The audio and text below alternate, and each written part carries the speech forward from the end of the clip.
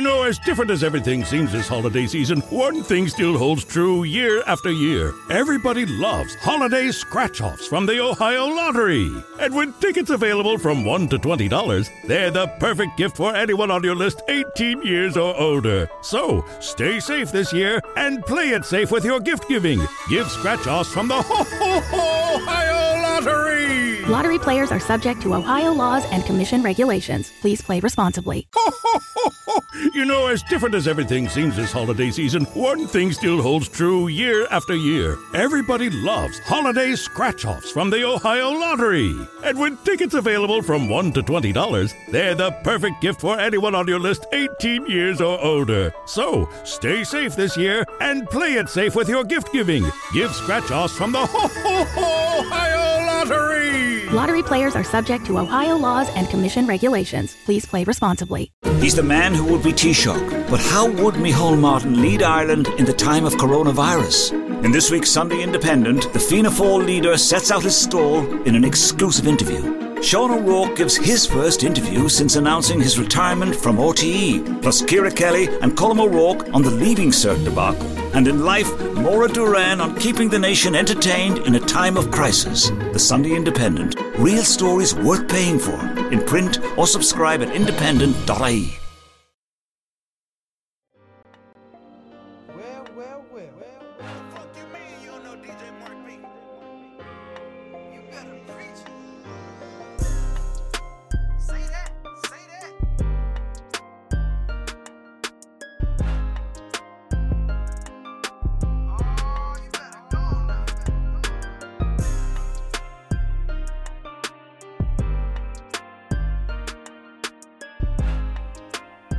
Welcome to Preach, Care, Preach with Rashad. We are the prophets. Here's another episode, another sermon coming at y'all from 12 Ounce Sports, Zingo TV, Apple Podcasts, Google Podcasts, iHeartRadio, Spotify, anywhere else you can listen.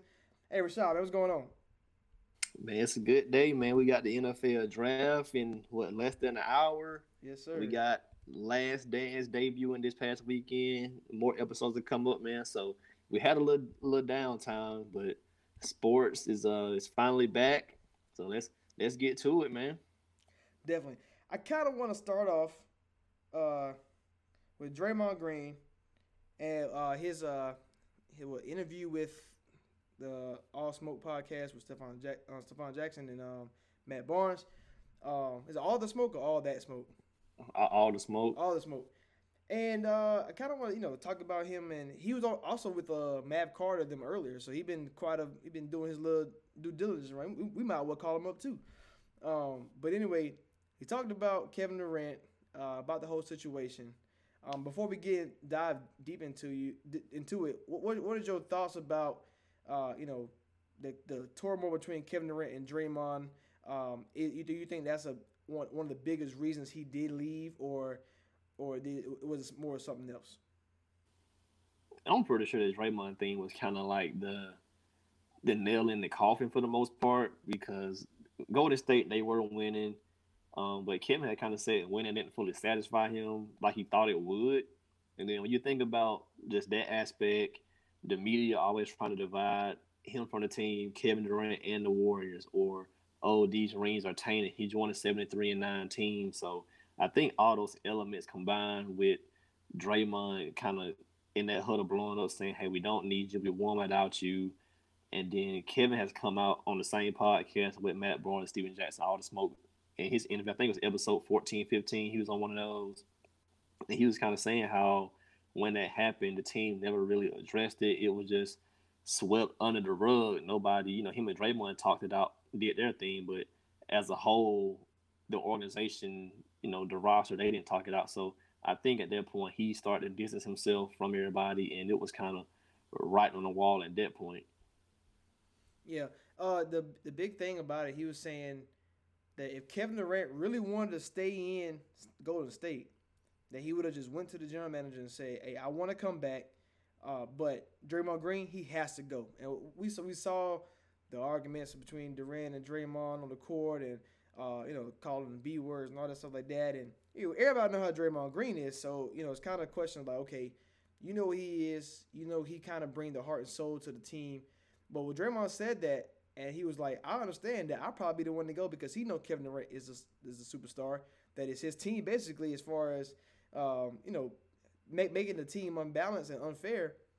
But you mentioned before, you said that if Draymond Green was traded, in general, what he's saying is true. But when Draymond getting traded, that the Warriors probably wouldn't have been the same.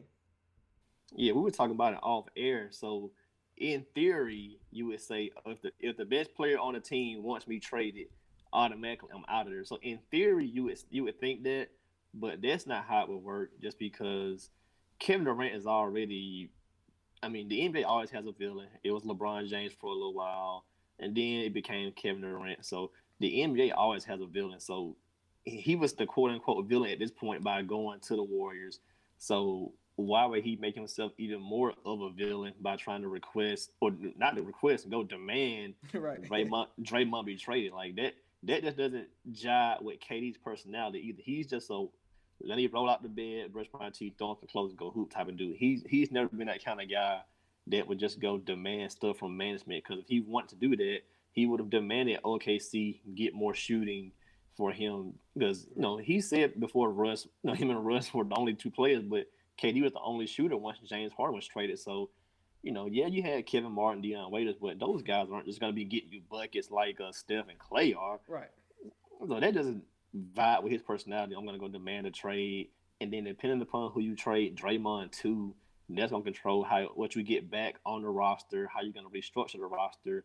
Because Draymond does stuff that doesn't show up in the stat sheet, and what he does defensively is off the charts, honestly, for what he does for that team. So, I mean, it would have just turned the locker room into a KD versus everybody else. So why go through all that? Just go ahead. He came back. He risked his health and his career to try to win a championship. He shouldn't have done that. So he risked his own self for that. So they can't hold any ill will towards him. But he did the right thing. I'm going to make my exit. And, I think he still did consider them at the end, but it was just like, bridges burnt. I'm going to go do my own thing on the East Coast with Kyrie, somebody who he considers a friend. So I think he did the right thing. But, yeah, Draymond's just going out on a little media tour right now during quarantine. And, he's getting some shots off, but I don't think KD's really paying any mind at this point. But do you think it's warranted, though, like the shots that he's taking? I mean, because, I'm not gonna say that the Warriors begged him to come, but they told him, man, you come over here, you can win, and you wasn't winning OKC. Yes, you had us down 3-1, but at the end of the day, Curry versus Russ, with Clay and with me, speaking as Draymond is a different beast, and I mean, Kevin Durant is always that guy that's like, he's so up and down. You never really know what you're gonna get from him on a day-to-day basis as far as like media and personality and stuff like that. So. But I can understand Draymond's and Clay's frustration throughout the whole season, because you're talking about every single day they're asked about the contract. They're asked about Kevin Durant. They're asked about this and this and that. And but KD, the only one that's saying, oh, I don't know right now, while Draymond and Clay are saying, yeah, we want to come back. We Warriors for life. So I guess that started it all, I think, all off. And then, like, I feel like maybe Draymond's like, you really don't appreciate us because we have to be champions. You know what I mean? It kind of like it's probably a little taste to it. Like, come on, bro. Like, you really shouldn't be doing like this to us when we helped you win a championship.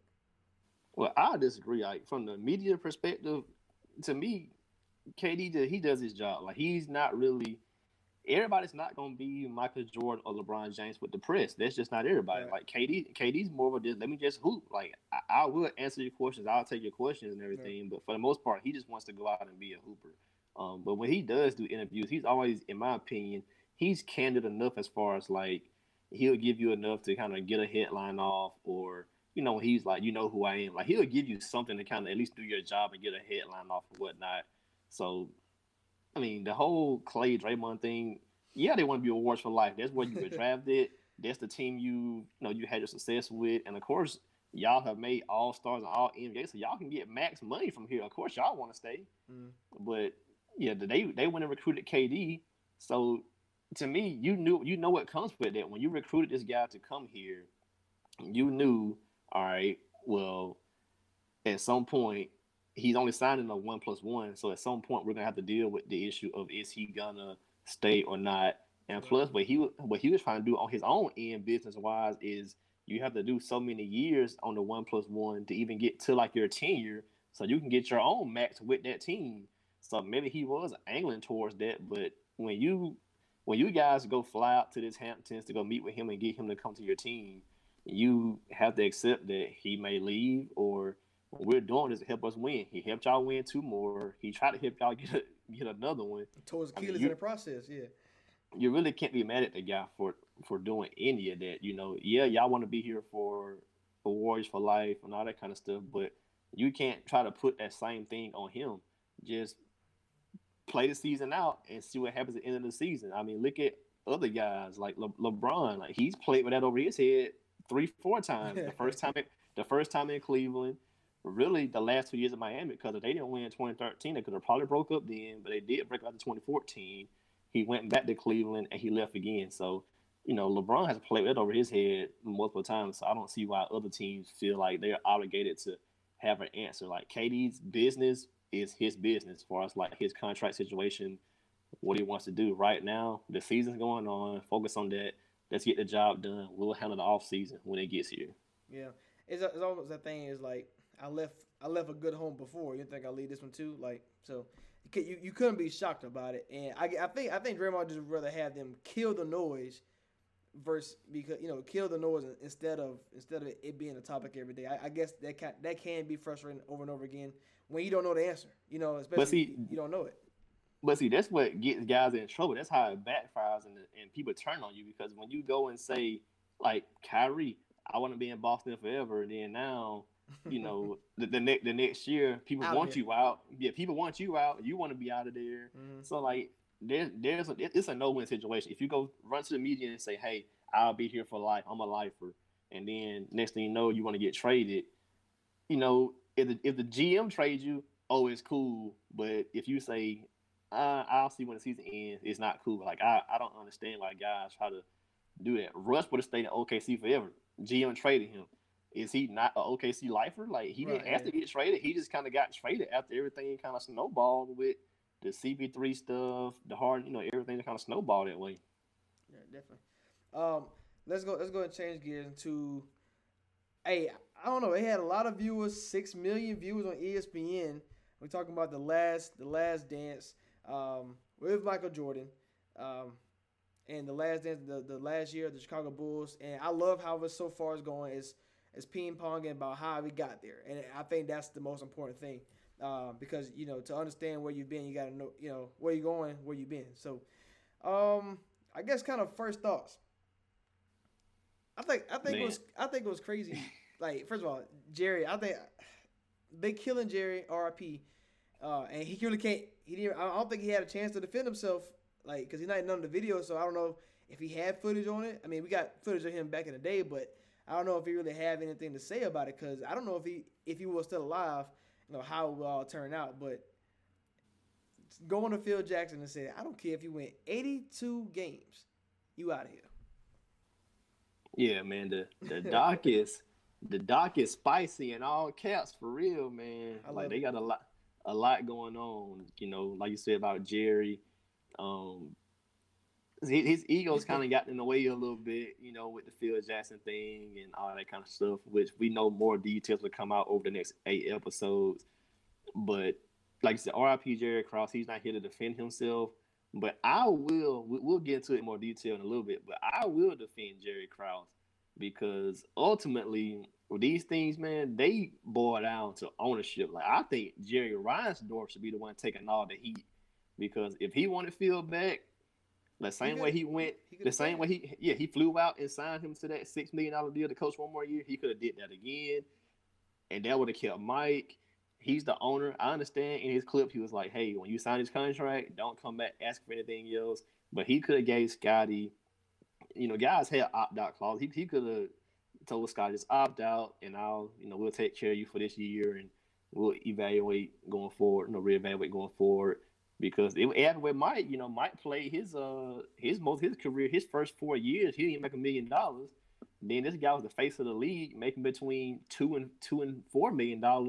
until his last 2 years, he got those 230 pieces. So make it up for lost time. So Reinsdorf, he could have really put his foot down as the owner and said, "Look, Krause, you gonna make it work. I mean, you probably couldn't mend the fences, but at the same time, you could have just said, hey, look, this is the team we're gonna roll with, so let's go. We're gonna get it done." Yeah, I think everybody will attack Jerry so far because that's Krause because that's where the narrative is at right now. It's all Krause's fault. It's all Krause's fault. But when when you think about it, you look about everything that he's did, like the only decision that I thought he messed up was the Phil Jackson part, was to Phil Jackson, you out of here, because I think Jordan would have been fine. I think Jordan would have been fine without Scottie Pippen at that stage. Like, ooh. Now, this is what I mean by that. Like, so if you're talking about Jordan, who's on the backside of his career, at this time he came in the league in '84. Now we're in '98. You already retired once. Missed the season, and you're 34. I mean, 34 when you won your last championship in '98. So you already on the backside. It was already rare that guys played that long. I mean, you had the big guys, but you really never see guards hang around that long. And I just think that Phil Jackson and Jordan probably could have ushered in this new era. And you look about the '99 season, the lockout season. You don't think Jordan and Phil would have got to the finals? The Knicks made it without Patrick. I don't think Patrick was on the team in '99. That was Camby and Spreewell and Allen Houston, was it? I think he was still there. Like I don't think he got traded to. He went to what? Like Orlando or something yeah. But either way, it was Spreewell. He was still there though. But he wasn't saying you know what I'm saying, it was Camby, first round pick. You got Allen Houston, Spreewell. They was scoring 20 points a game and stuff like that. So I don't know. I think he had the right idea as far as it's time to reshape this team, but he went with the idea of rebuilding versus what we should have thought was retooling, because retool, reload, kind of like a Calipari type of situation where you may lose this guy, but hey, we can bring it back and we can run the same system and keep it going. But you can't run the same system if you got a different coach in there. And I think that's where he messed up the most. If you would have had Phil Jackson, Michael Jordan, and the rumors about T-Mac getting traded, you had other rumors like that. But Rodman was 36 years old, past his prime, not a guy who's going to get you points. I think he went to the Lakers in the lockout season, got cut. Then the next year he retired. So he was done. So Krause, genius-wise, Bill Belichick do this all the time. And I don't know why Krause we know why Krause got all the flack because, short guy and won all the credit, blah, blah, blah, blah. Napoleon complex. Right, so he had all that. But it's like Bill Belichick do this all the time as far as get rid of guys a year too early before it's a year too late. And he's successful and win championships. Krause has won 6 rings. Now, and I think this is why he gets what he gets, because he won 6 rings with Jordan. And I think that's why. Because if it was 6 rings with Clyde Drexler, he would get all the credit in the world. And he can do anything he wants. And it's like, genius. But when you have a guy who's, what Larry Bird said, Michael Jordan in a pair of Jesus in a pair of shorts. Like it's really easy for you to win championships when you have the best player of all time. Yeah, it is one of those weird things, man. Like you can't knock Jerry Krause. The guy knows talent. All right. Well, Rod Thorne drafted Mike, so that's not on Krause's docket. But trading Oakley for Cartwright, finessing Seattle for that pick, for that pick to get Scottie. That was finesse. So basically, y'all had the 8th pick and move up to get Scottie at 5. They ended up taking Odin Polynice, who they could have took at 5 anyway. They really wanted him that bad. So you get that finesse. You get Horace Grant at 10. So you got Scottie and Horace in the same draft. Come on, man. That's an A+ draft right there. And those guys were 2 of the staples along with Cartwright to start winning those championships. Of course, it took, that was the 87 draft, but look at 89 and 90. They were a good team. They were competing. Yeah. Scottie made his first All-Star game in 89, I think. So they were competing right there with Detroit, trying to break through, and of course, eventually they did break through. So Krause recognized plenty of talent, even in the post-Jordan era. Look at some of the guys he drafted. Of course, everybody's going to whiff at some point. Belichick whiffs. Oh, yeah. But I mean, Krause drafted Ron Artest. We know how good he was. Granted, he had the melee, the mouse in the palace, so that kind of hurt his stock a little bit around the league. But he still was a good player, though. Yeah. But he was a good player. Tyson Chandler was a good player.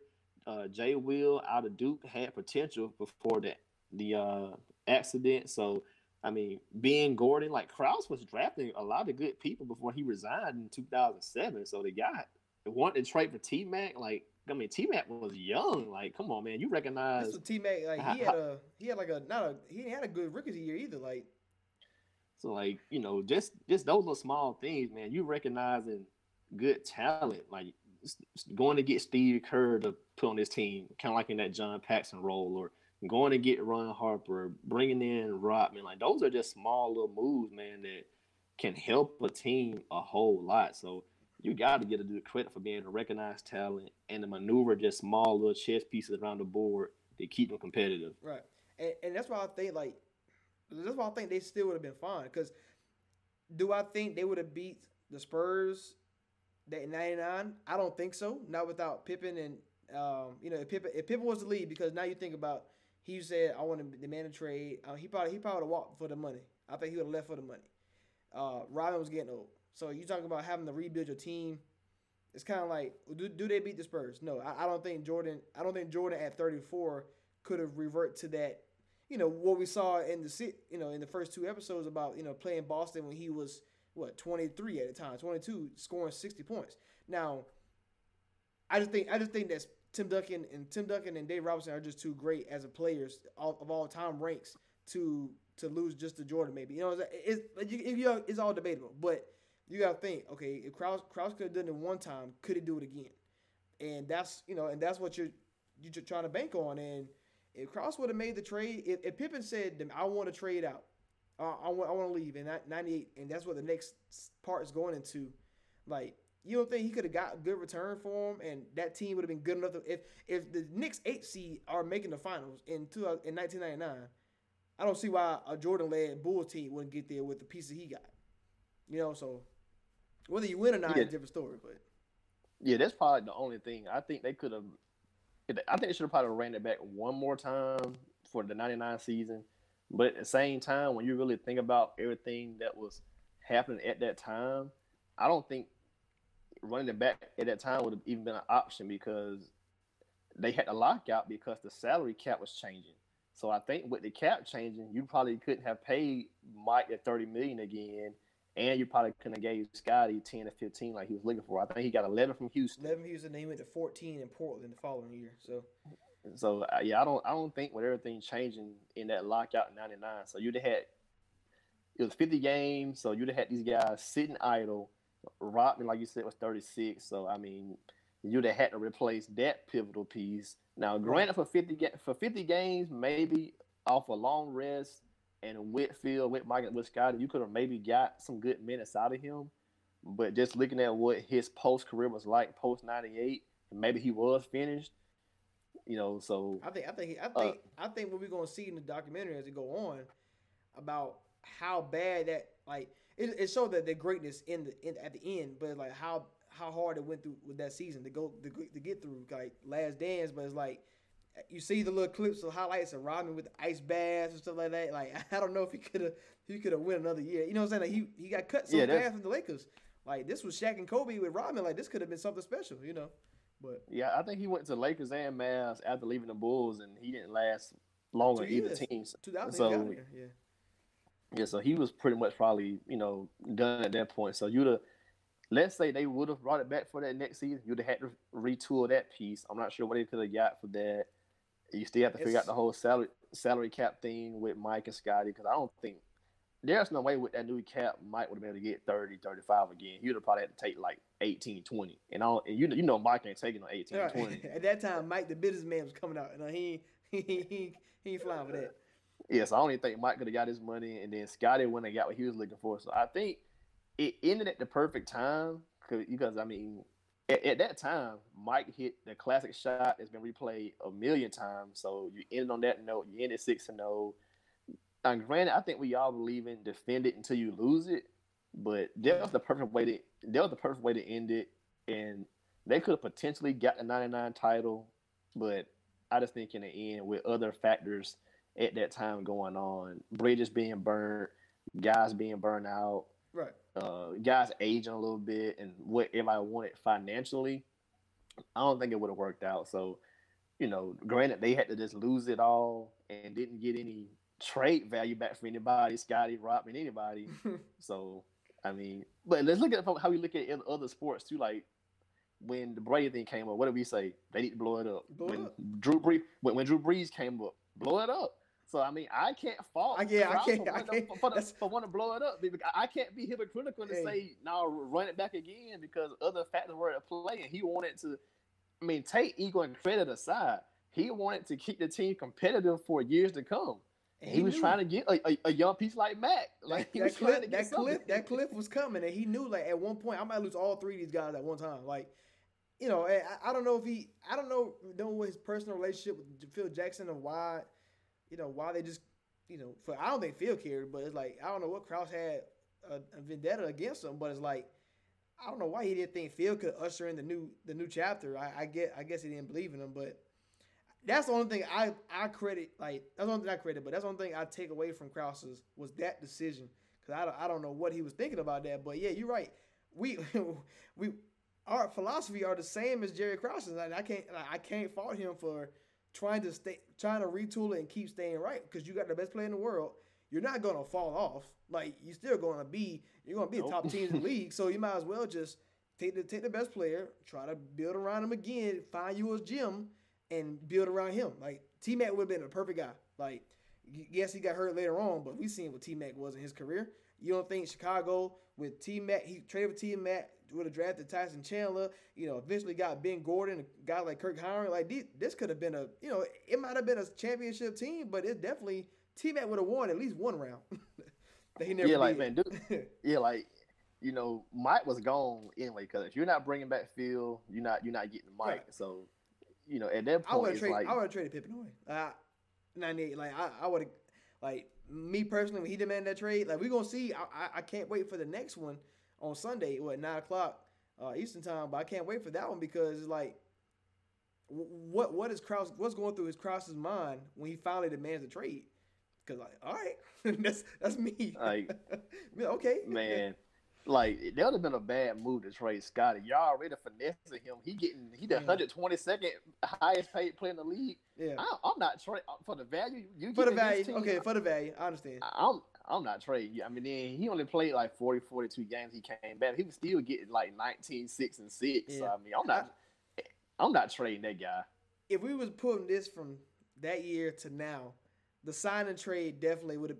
I would have signed and traded him. Go for the championship, sign and trade to where he want to go, and get my pieces back.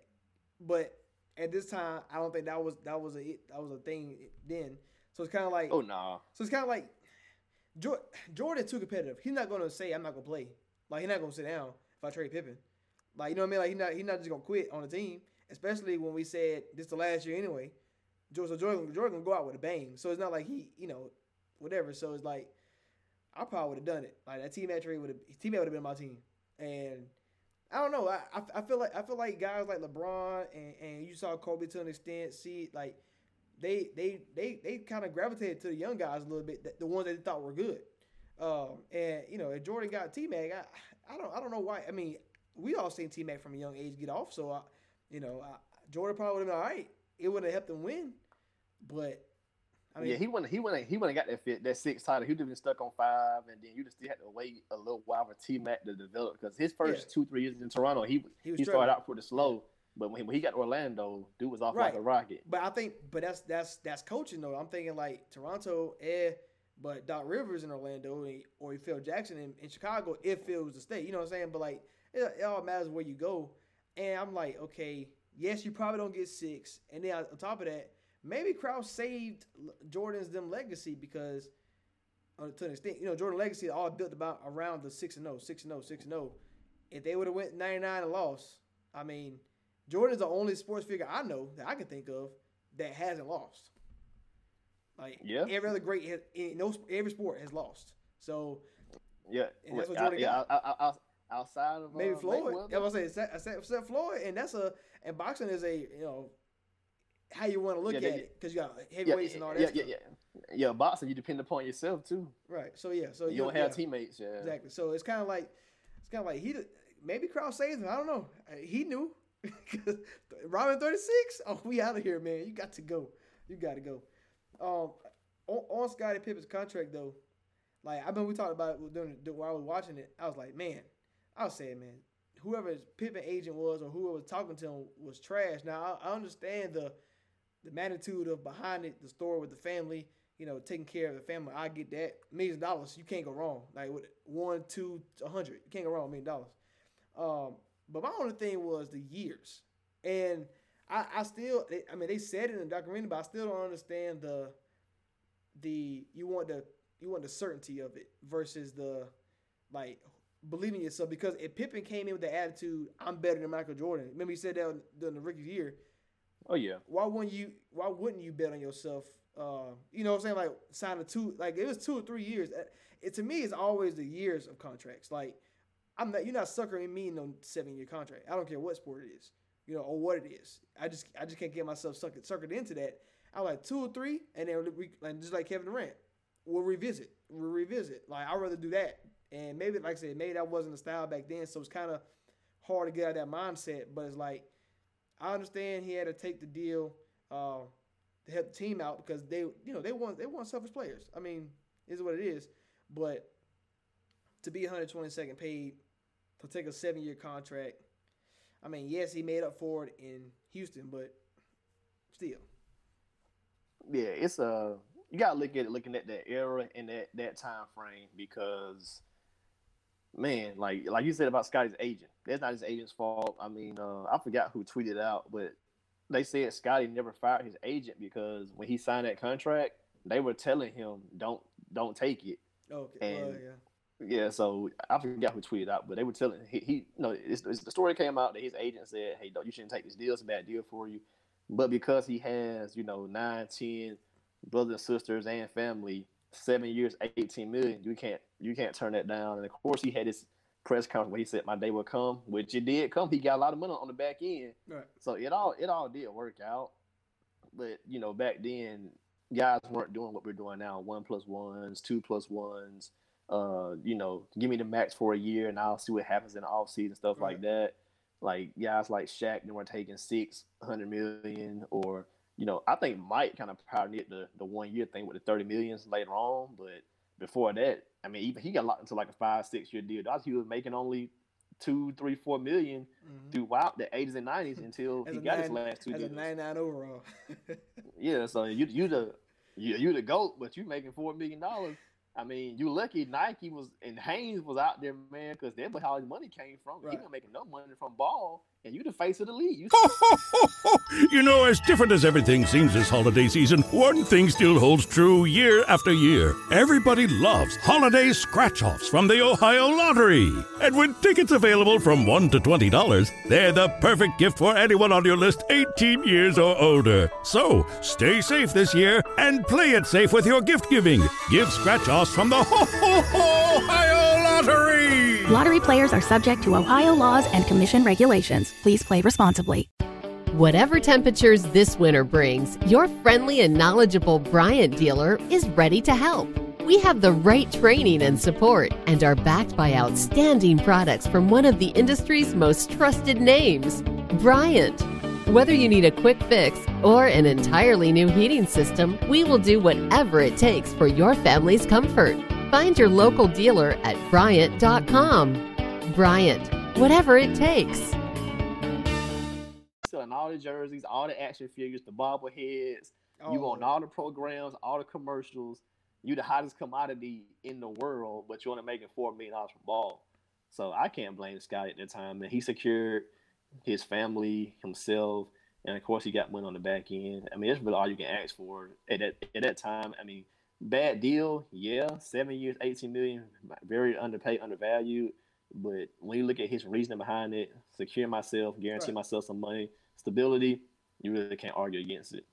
All right, we only got a few minutes left. 12 Hour Sports is doing a live draft show for the NFL draft, so make sure y'all tune into that right after us. Starting at 7:45. So we got what, maybe 8-10 minutes left. NFL draft news, NFL just period. Gronkowski to Tampa Bay. Draft day, Bayou Bengal. Draft day, Jeff Okuda. Me and Rashad going to shout out to Drizzy. But no, man. Hey, draft day, D Brown is about to go down. But any other things we talking about? Like we saw Gronkowski get traded to the Buccaneers. We saw that for a 4th round pick. The Patriots also picked up Marquise Lee, who was cut by the Jags. A lot of rumors. Finesse. Like they got rid of a retired player for $10 million. That make $10 million for a 4th round and a cut player who is good when healthy. So hey, Patriots, shout out to you, man. Good job, Bill. And you got the other rumors like Falcons want to trade up, Jags want to trade up. Jamal Adams might get traded. Like all these crazy Trent Williams on the block again. So is there any one that you can say, I know this may happen tonight in the draft, or I won't be shocked if this happened? Well, I threw out the deck last week. Shout out hey, Westbrook for saying that on B West watch the Prophets, man, because he gonna go on first take and talk about how Dak can get traded. You heard my boy say it first. That's all I'm gonna say. Yeah. Shout out B West first things first, man. Shout out B West. What can happen tonight, man? We got a few. Like you said, Trent Williams. Anybody on the franchise tender? Yeah. Anybody like that could potentially be moved. So you got Joe Tooney in New England. You got Trent Williams. He wants out. Man, it's a lot of guys right now. That Jamal Adams, like you mentioned, it's a lot of guys that could potentially be involved in some deals. I want to see what happens with Clowney, man. Like, dude wanted 20-something million. Now he down to 18, and now the market just dead. Like, his market has dried up. So I guess Seattle and Tennessee, the only teams that still kind of buying into Clowney. But I want to see if he done signed and trade somebody. I want to see what happens with Clowney and I mention Odell every week. I want to see what happens with him. I just think something about Odell and their draft positioning, they can take a Ruggs, a Lamb, or something like that. They need O-line.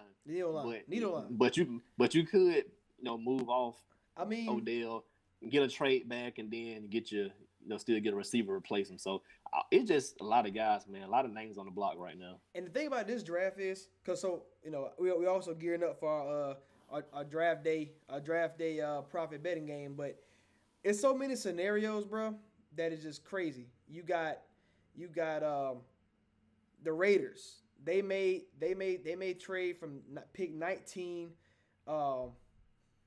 Pick 19. They may go all the way up to if the Raiders trade 19 for Odell Beckham, like, because Raiders are whatever linked to get a receiver, you get Odell Beckham. The Browns can take a receiver at 10, and 12 Raiders can get who knows. I think personally Isaiah Simmons may fall.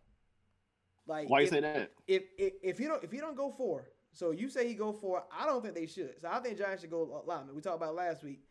If Simmons don't go 4, he's not going 5. He's not going 6. He could go 7. But we talked about last week. Are you going to build the trenches? All right. So would you rather have Shaq Thompson, who's an above average linebacker with no D line, or get with draft like Kinlaw or Brown, or would you rather have the 2 good linebackers and your trenches still bad? You know what I mean? So it's kind of like your calculations, how you want to play that game. So if you don't go 7, 8. I don't know what the Cardinals are going to do. Receiver, offensive line. They could take Isaiah Simmons too. They got to go O-line, man. Right, Cardinals they got to protect Kyler. They need to go trenches regardless. O-line, D-line, whatever it is. And then 9, Jacksonville. I mean, they can get a linebacker too, but corner is a need. A lineman for them is a need too. Like, there's so many needs for those teams. Like, how do they view Isaiah Simmons? How can they work him in? Because, like I said, Giants, I don't think they're the team that's going to put him in the right spot to be a Hall of Famer. So I think Simmons. I want Simmons to fall to the Raiders at 12. Right? That's for me to put him in the right spot, because I think he'll be great with John Gruden, as in my opinion. But if he falls to 12, and Browns draft receiver, trade Beckham at 19, and you can get a tackle like a Josh Jones or Austin Jackson at 19. I mean, that's pretty good for the Browns. 10 and 19, that's pretty good. So it's so many like scenarios that you can just go crazy with.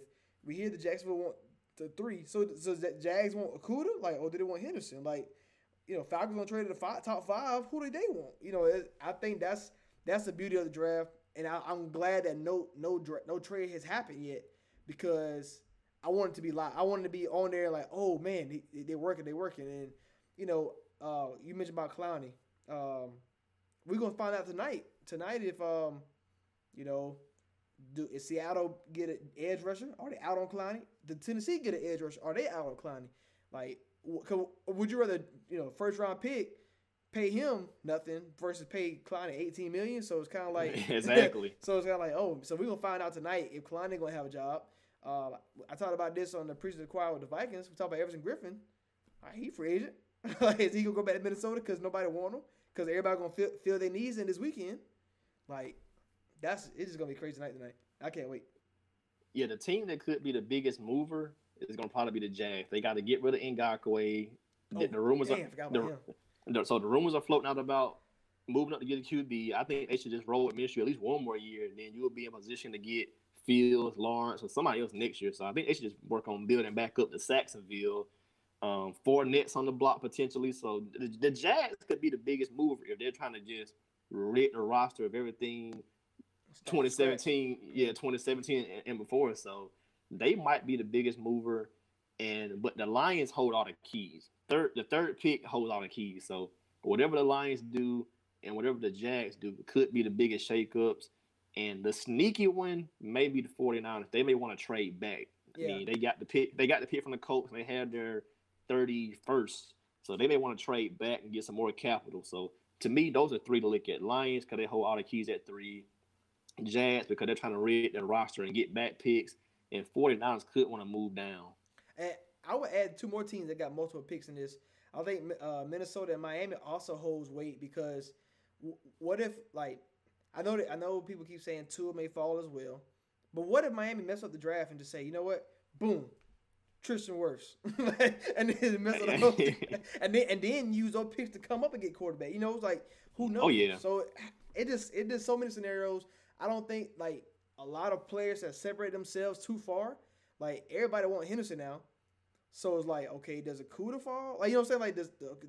Does Lions value Henderson now, or do they want? Because you never know teams' boards, and with this process of the virus and all this stuff, we just don't know. Yeah, I got one more for you before we sign off for tonight, man. Todd McShay and Mel Kiper had a bet that Jordan Love would go before Justin Herbert. What do you think about that, man? And get well soon, Todd McShay, man. I know he has the COVID-19 right now, so get well, Todd McShay. It'll be sad he's not covering the draft, but what's your thoughts on that, man? Jordan Love going before Herbert.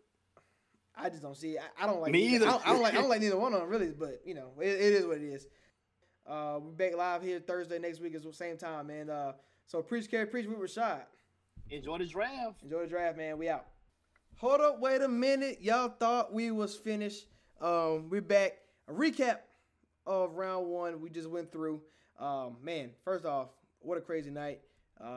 Very long night. Hopefully the virtual draft would never happen again, because that was a lot of videos. But anyway, we're here with a recap. Real quick of what happened in the first round. We had all our speculations last week and this week about what we think will happen. So 1 through 3, Cincinnati Redskins, Detroit Lions, they all stayed put. Burrow, Chase Young, and Okudah went following.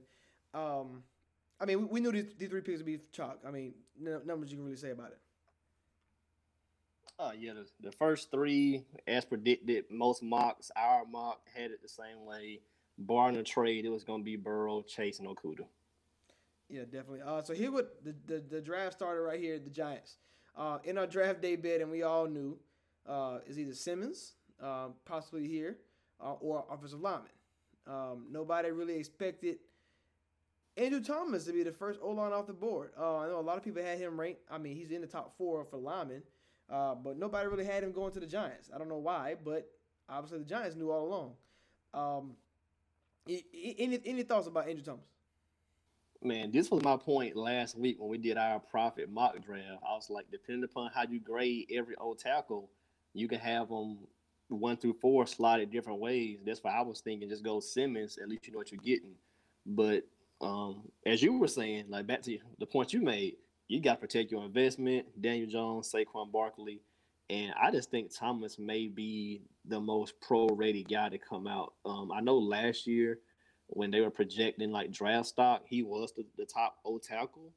And I just guess the Giants kind of like what they saw on film, SEC guy. So was Wills, but I guess they like Thomas's fit better. And, I guess he'll be playing on the right side because I know they have Nate Solder on the left side. So I guess it just kind of fits their team need.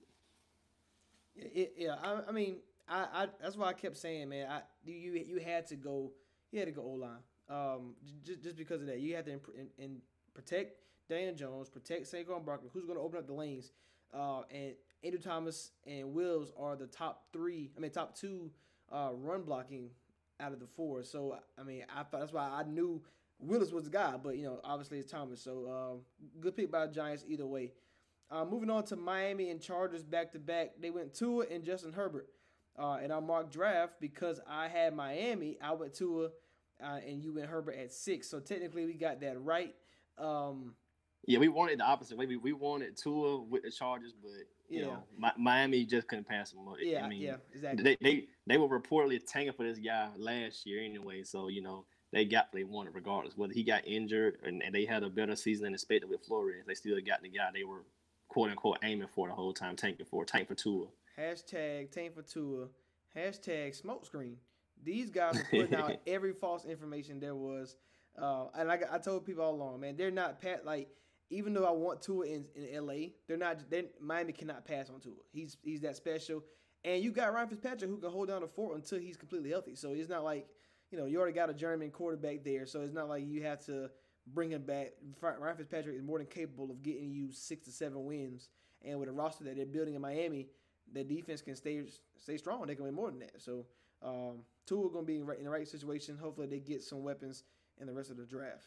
Do not be surprised that in a few years or maybe even in a few months, you hear Tua come out and say how much he learned from Ryan Fitzpatrick, because even though he's a journeyman, he's bounced around and he can throw you 5 touchdowns one week and throw you 5 interceptions the next week.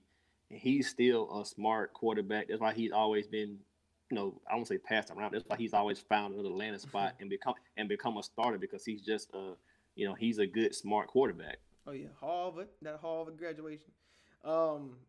Any thoughts on Herbert going to the Chargers? We pretty much knew he was going there. Not really. Kind of expected. Big guy replacing Phillip Rivers. He's a little bit more mobile than Rivers is, and he'll walk into a pretty good situation with Anthony Lynn, Mike Will, and Keenan Allen, Austin Eckler. I won't say an Oregon-esque offense, but he has similar talent to what he had at Oregon. And, defensively, they're going to be stout in LA. So this is the part of the draft after the Chargers where it got a little funky. You didn't know what the direction these teams were going. Carolina, Arizona, Jacksonville, back to back. I would say so Derrick Brown was a pick for Carolina. We pretty much know they was going D lineman. I know some people say Simmons as well. But it's kind of like I was saying, Shaq Thompson is an above average linebacker. You need somebody in the trenches. So that's why I thought Kinlaw was the guy, but it happened to be Derrick Brown. So your thoughts on Carolina going Derrick Brown, and then Arizona right behind them taking Isaiah Simmons. Yeah, in our mock, we kind of mocked this the same way. We had Brown going there. So I'm not really surprised. They're going to retool their defense. When you lose Kuechly and some other stalwarts on defense, you're going to want to replenish that. So this is how you're getting the Matt Rule era started. You got your quarterback, you paid your running back, you got 2 young stud receivers, and now you're rebuilding your defense. Isaiah Simmons pick to Arizona surprised the hell out of me. Did not think they were going that direction. Man, I know what they're doing. Simmons can play everything. He going to O-line before you know it. Yeah, he going to O-line. but yeah, it was a surprising pick. But I guess, they weren't highly efficient or highly ranked in any defensive areas. And with him being able to play multiple levels of defense, it'll work out. So they can move him around, and he'll be a nice piece to put to their defense. We all thought O-line, but they follow my philosophy of, at this point, best player available. Yeah, definitely, because they probably didn't expect him to fall to 8. Jacksonville went after that, and followed by Cleveland. Jacksonville went C.J. Henderson, who everybody was trying to trade up for prior to the draft. A lot of people had Henderson as their second best corner. Some of them even had him as the best corner on the board. So they don't get, it's not Jalen Ramsey, but C.J. Henderson. I mean, you're talking about fast, long, can do it all. So this guy can replace Jalen Ramsey, maybe not to the extent of all pro, but hey, you never know. I think that was a great pick. Yeah, I was thinking with Calais being out and Ngakoue on the way out as well, they would go Kinlaw here, but going Henderson makes just as much sense with no more Boye, no more Ramsey. And then back-to-back picks for the Browns and the Jets. They both went offensive line. We knew that was a need for both. I know people want Jets to get a weapon, but it's no fun if Darnold's on his back. So Willis go to Cleveland, Becton go to Jets, and then we can move right along. So here's where we had the first receiver off the board, Henry Ruggs. He goes to the Raiders. I think Henry Ruggs, he's my number one receiver. He went the first off the board. And also, he looked like a John Gruden guy. So you're talking about speed, talking about a guy, you put the ball in his hands and anything can happen. They don't have that player. And I guess they're thinking, okay, Antonio Brown was that guy for us. He didn't get to play with us because of all that stuff. So Henry Ruggs, I think that was a great pick. Oh, yeah, they need a receiver because Tyrell Williams, he's good, but he can't be your best receiving option. Right. And now you have Darren Waller, Henry Ruggs, who probably the most pro-ready guy in here. So Josh Jacobs, Derek Carr, it's going to be a good season for the Raiders. Then you had San Francisco. They finally get Wirfs.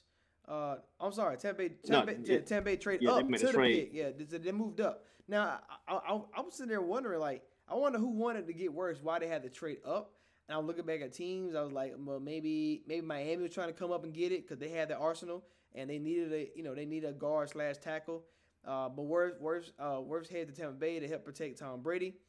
And then Javon Kinlaw, he goes to 49ers. What do you think about that pick? Kinlaw to the 49ers, they're replacing Buckner. Do you think that was a great idea? Like the pick was great.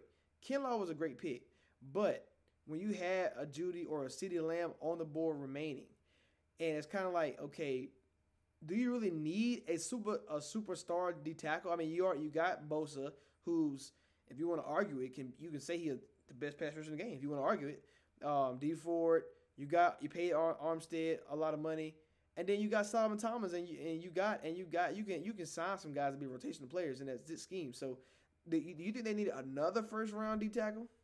Or D lineman, should I say? At the time, I was like, what are they doing? But then you start thinking about it, it's like, they're pretty smart because ultimately you can't pay everybody. So the guys that they have paid or, that are going to come up to get paid soon, you want to just keep on rotating that out. So, I know you always say people be cheating, but I mean, it's just smart that you can have, you can have Bosa and Kinlaw, who are both going to be studs on rookie deals. Right. And then you pay guys like Quan Alexander, some other guys, like you said, to come to already be there. So I think it's smart just to keep on, you trade away a guy and you got this draft capital, go ahead and use it and replace what you lost. So instead of paying this guy, you replaced him for cheap.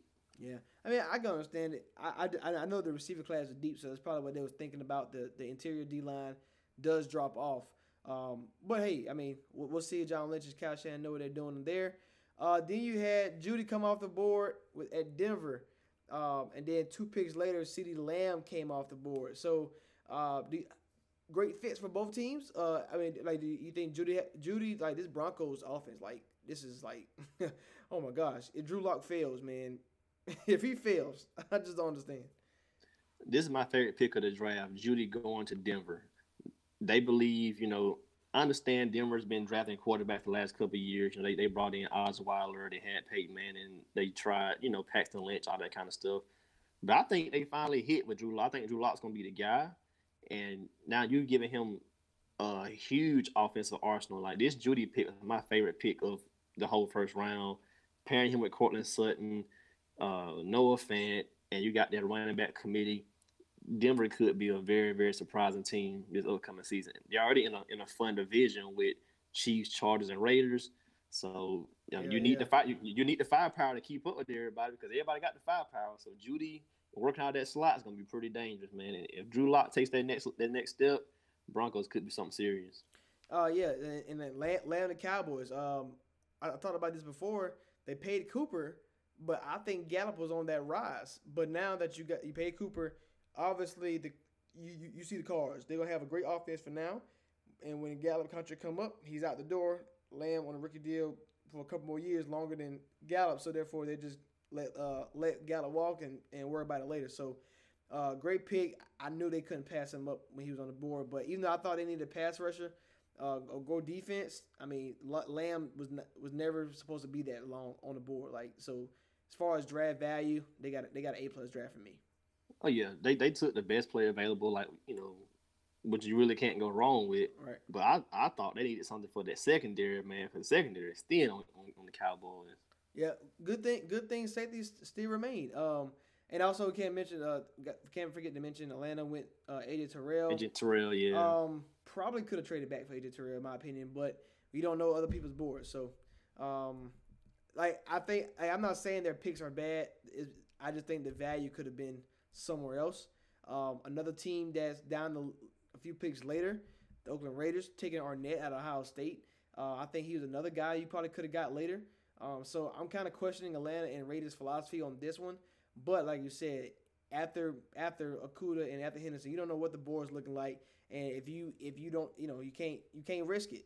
If that's your guy, you got to take him. Austin Jackson went to Miami at pick 18. Then Jacksonville at pick 20 got Kelavon Chason. He kind of fell a little bit on the board, but there he was for the taking. So they got the pass rusher. So Yannick Ngakoue, his time is limited. The GM Dave Caldwell came out and said his options are limited, but we'll welcome him back with open arms. But if not, hey, Chase on one side, Josh Allen on the other side, you can't go wrong with that. Yeah, everything right here was, I don't want to use the word chalk, but it was kind of going as expected. I kind of figured the Falcons would take somebody for secondary because they just have so many needs. They had to just take best available. And then, like you just mentioned, Miami taking Austin Jackson. You want to protect your investment of Tua coming, so now you're going to you got an old tackle. Who you say, Arnett? I don't even know much about Arnett, honestly, so I'm not sure what. Yeah. I didn't think a first round pick and that high, you definitely could trade in the second round and got him. I'm sorry. Yeah, I'm not sure what the Raiders saw on film or what impressed them in interviews about Arnett, but I guess it was enough to get him drafted this high. A guy I think would have been there later on, but to each his own. 50s. Yeah, I think he'd have been that later. And Chason, they're rebuilding the defense there, so I'm not surprised by that. They got an edge rusher. And then we started seeing receivers go. Jalen Reagor went to Philadelphia. Jefferson went to Minnesota. Minnesota's next pick at 25, they traded to San Francisco, and they came up and got Brandon Ayuk. And that was a run for receivers the rest of the first round. That was pretty interesting to see. Then you saw the cornerbacks. We talked about Arnett. We talked about Terrell earlier. But then you had Noah. I can't say his last name. Not even gonna try. From Auburn, he heads to Miami. They did a trade with Green Bay, and then Minnesota from the trade they made the swap with San Francisco. They picked up Jeff Gladney. So that's your receivers and corners who everybody's claiming that is the deepest positions. So we did have a lot of receivers. They had a lot of corners go in this draft. An interesting move I want to talk about before we get out of here. The Packers traded up to 26 to take Miami's pick, and they drafted Jordan Love, quarterback. I knew he was going in the first round. I was mocking him to the Saints because I know like Drew Brees, one more year, this could be his last year potentially. So I mocked him to the Saints every chance I got. But I guess Matt LaFleur and Green Bay leadership, ownership, I know Rodgers is on like a 4-year deal. He's getting paid pretty good pennies. But I guess Green Bay's mindset is they want to go ahead and put their guy in the stash how they did before with him. They stashed him behind Brett Favre. And I guess they don't want to be left without a QB. So they went ahead and I thought they could have waited for him. But, could have sat right there at 31 and got him, yeah. But yeah, I thought it's always something like, who do you think would have came up and got him? Because the Patriots already had moved out the first round, and then the Saints already had took Patrick Queen. So, not Patrick Queen. The Saints took Cesar Ruiz, who's going to start in the trenches to protect their Drew Brees and their future quarterback, whoever that will be. I don't know, man. I don't know. I don't know what I would grade this pick if I was forced to grade it, because Rodgers need weapons, and outside of Adams and Aaron Jones, they just don't have it. And you went all defense last year, and now you go backup quarterback. I mean I understand you need the future, but I think Rodgers is different from a Breeze. Breeze is done next year. Rodgers maybe had 3 years left at least. Yeah, he still got tread. Yeah, he still got tread on the tires. Like if they didn't believe that, they wouldn't have gave him that extension. So right. So I don't know. I'm wondering what happens right now. Like I'm wondering if I guess maybe LaFleur learned from his mistakes with Mariota when he was down there in Tennessee. So he wants to go with Jordan Love and run with that and just look towards the future. And maybe this could be Aaron Rodgers' last year with Green Bay, and he'll get traded next offseason. I mean, there has to be some writing on the wall behind the scenes about all this. There's no way they move, to go get this pick and take Jordan Love, knowing Rodgers still has some tread on the tires. Like, I'm not sure who will trade for him, but something like this has like New England written all over, or like the Colts written all over. Like somebody's gonna go get Aaron, and it's gonna be nasty. If you ever get him an O-line and some weapons, it's gonna be over. Yeah, and before we get out of here, Kevin get to mention Clyde Edwards, Alaire to the Chiefs. That's cheating right there. You talking about cheating right there? You put a great running back in that system in with Mahomes and all that. That's great. And also, we can't forget the linebackers.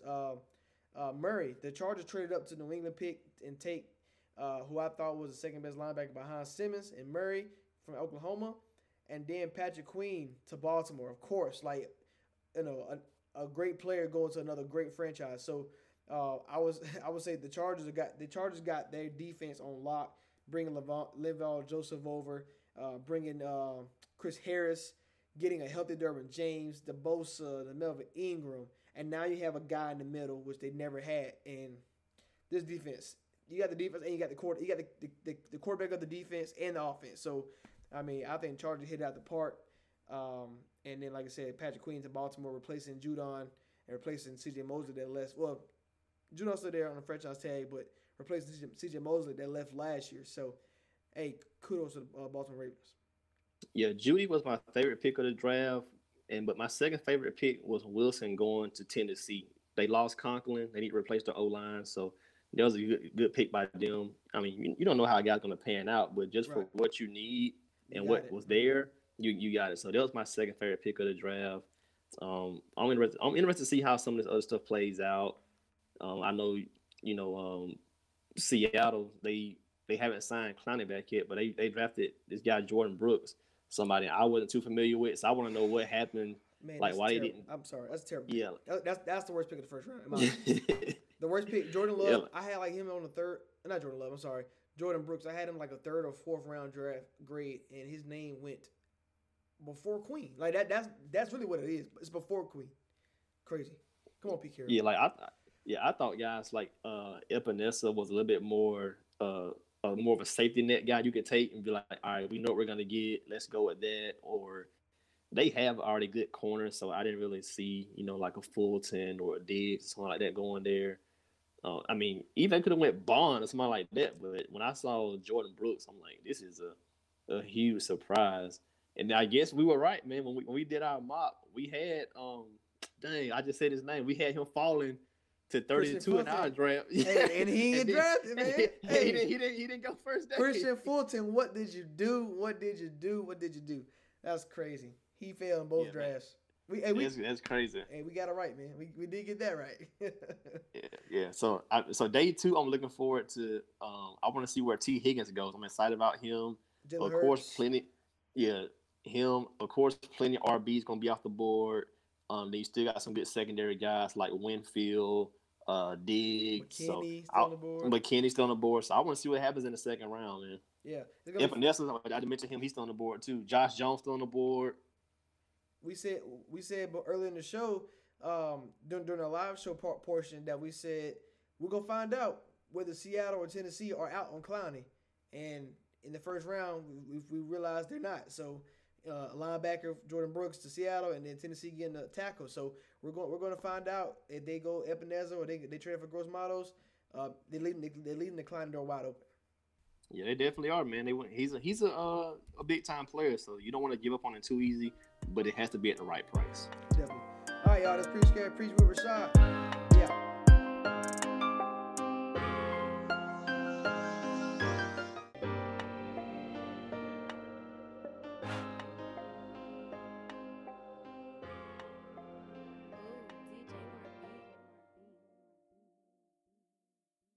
He's the man who would be Taoiseach. But how would Micheál Martin lead Ireland in the time of coronavirus?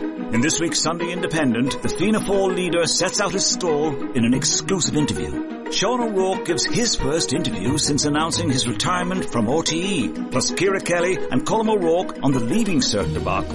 And in life, Maura Duran on keeping the nation entertained in a time of crisis. The Sunday Independent. Real stories worth paying for. In print or subscribe at independent.ie. Ho, ho, ho, ho. You know, as different as everything seems this holiday season, one thing still holds true year after year. Everybody loves holiday scratch-offs from the Ohio Lottery. And with tickets available from $1 to $20, they're the perfect gift for anyone on your list 18 years or older. So, stay safe this year and play it safe with your gift giving. Give scratch-offs from the Ohio Lottery! Lottery players are subject to Ohio laws and commission regulations. Please play responsibly. Donato's just didn't add bacon to their pizzas. They added bacon to their bacon. It's Donato's new Bacon Duo pizzas. 2 pizzas, each with 2 kinds of bacon. Try the new Pepperoni Bacon Duo with pepperoni, Canadian bacon, and hardwood smoked bacon. And the Chipotle Bacon Duo with Canadian bacon and Chipotle seasoned bacon. Now get $2 off a large Bacon Duo or any large pizza. Use promo code 2. Donato's. Every piece is important.